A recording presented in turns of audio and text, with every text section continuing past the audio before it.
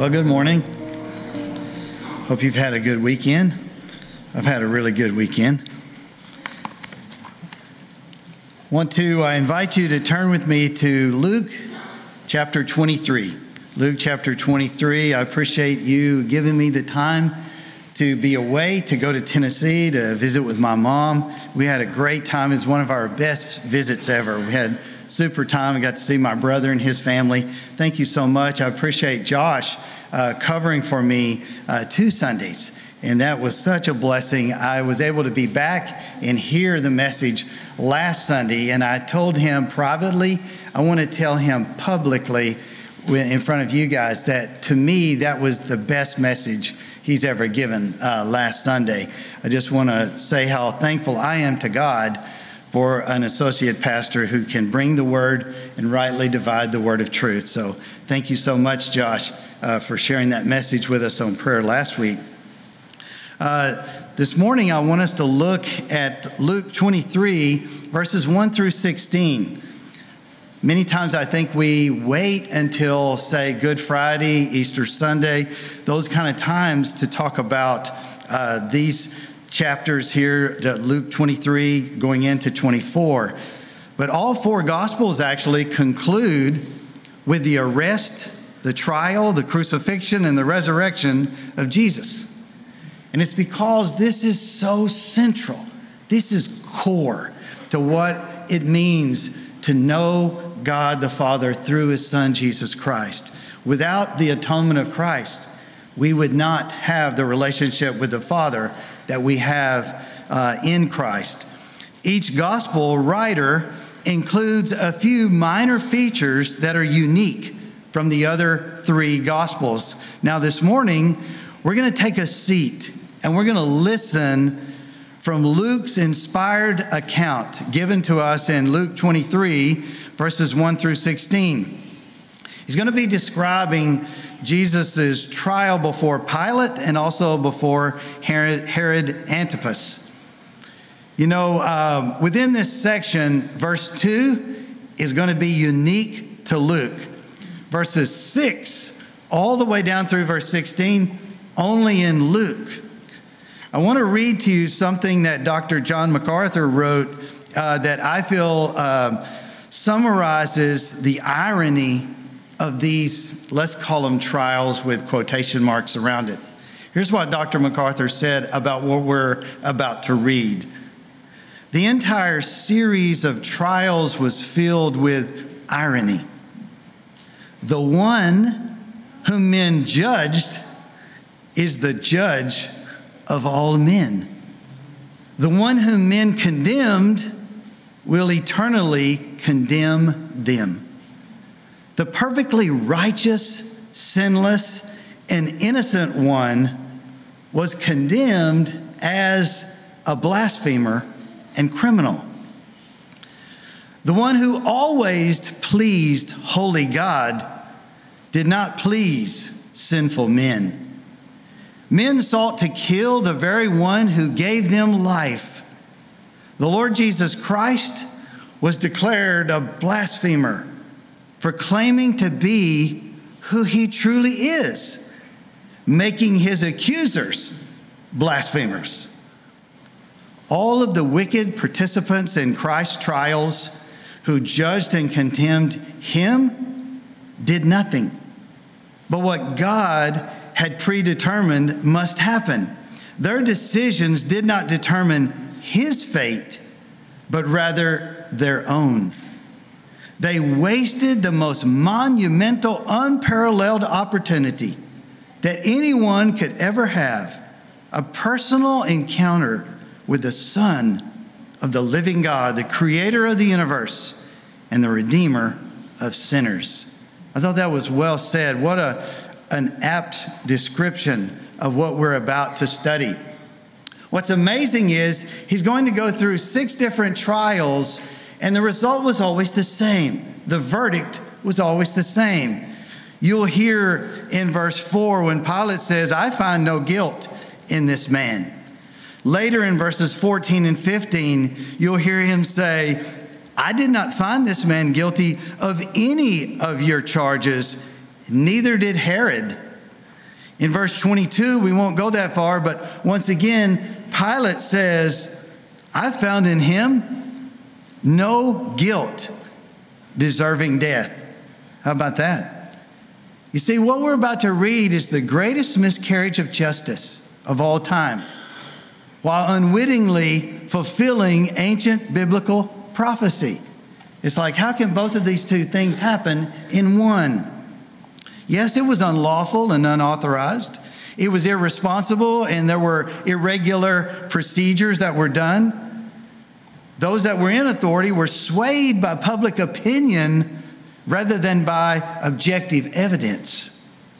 A comprehensive review of the hearings of Jesus based on the testimonies that we have in the inspired Word of God in all four Gospels reveals that there were 6 trials, 3 religious, 3 civic.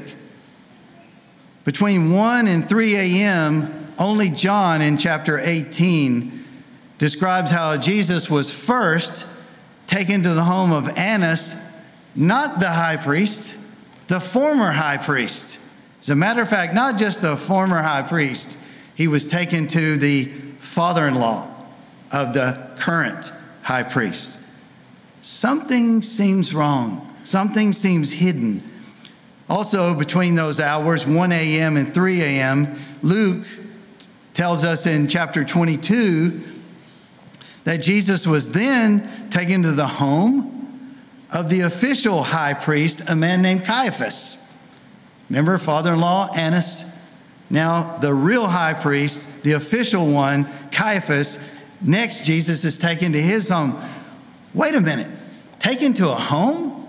Does that sound like a legitimate trial to you? At daybreak at 5 a.m., Luke, Matthew, Mark, they all tell us that the assembly of the elders, what was known then as the Sanhedrin, they assembled. Doesn't that seem odd that you would have a public trial, a hearing at 5 a.m.? Sounds to me like something's not right here. As you continue, you go to these civic or civil trials. Luke 23 that we're about to read, verses 1 through 5, and Matthew, Mark, and John, they all describe this. So all 4 describe Jesus being brought before Pilate. And what's really amazing is whenever he says, I don't find this man guilty of anything, you know what happened next? It says they were urgently saying, he stirs up the people, teaching throughout all Judea from Galilee even to this place. I thought if the man is pronounced innocent, no guilt, he should be released, right? But he wasn't. Why? Because some were in a hurry. They wanted this to happen quickly. So then we're going to go into this very unique section, Luke 23, verses 6 through 12. Only Luke is going to tell us about this, where there's another king, Herod. Herod was like, he wanted to see a miracle. He said, I've been waiting to see this guy.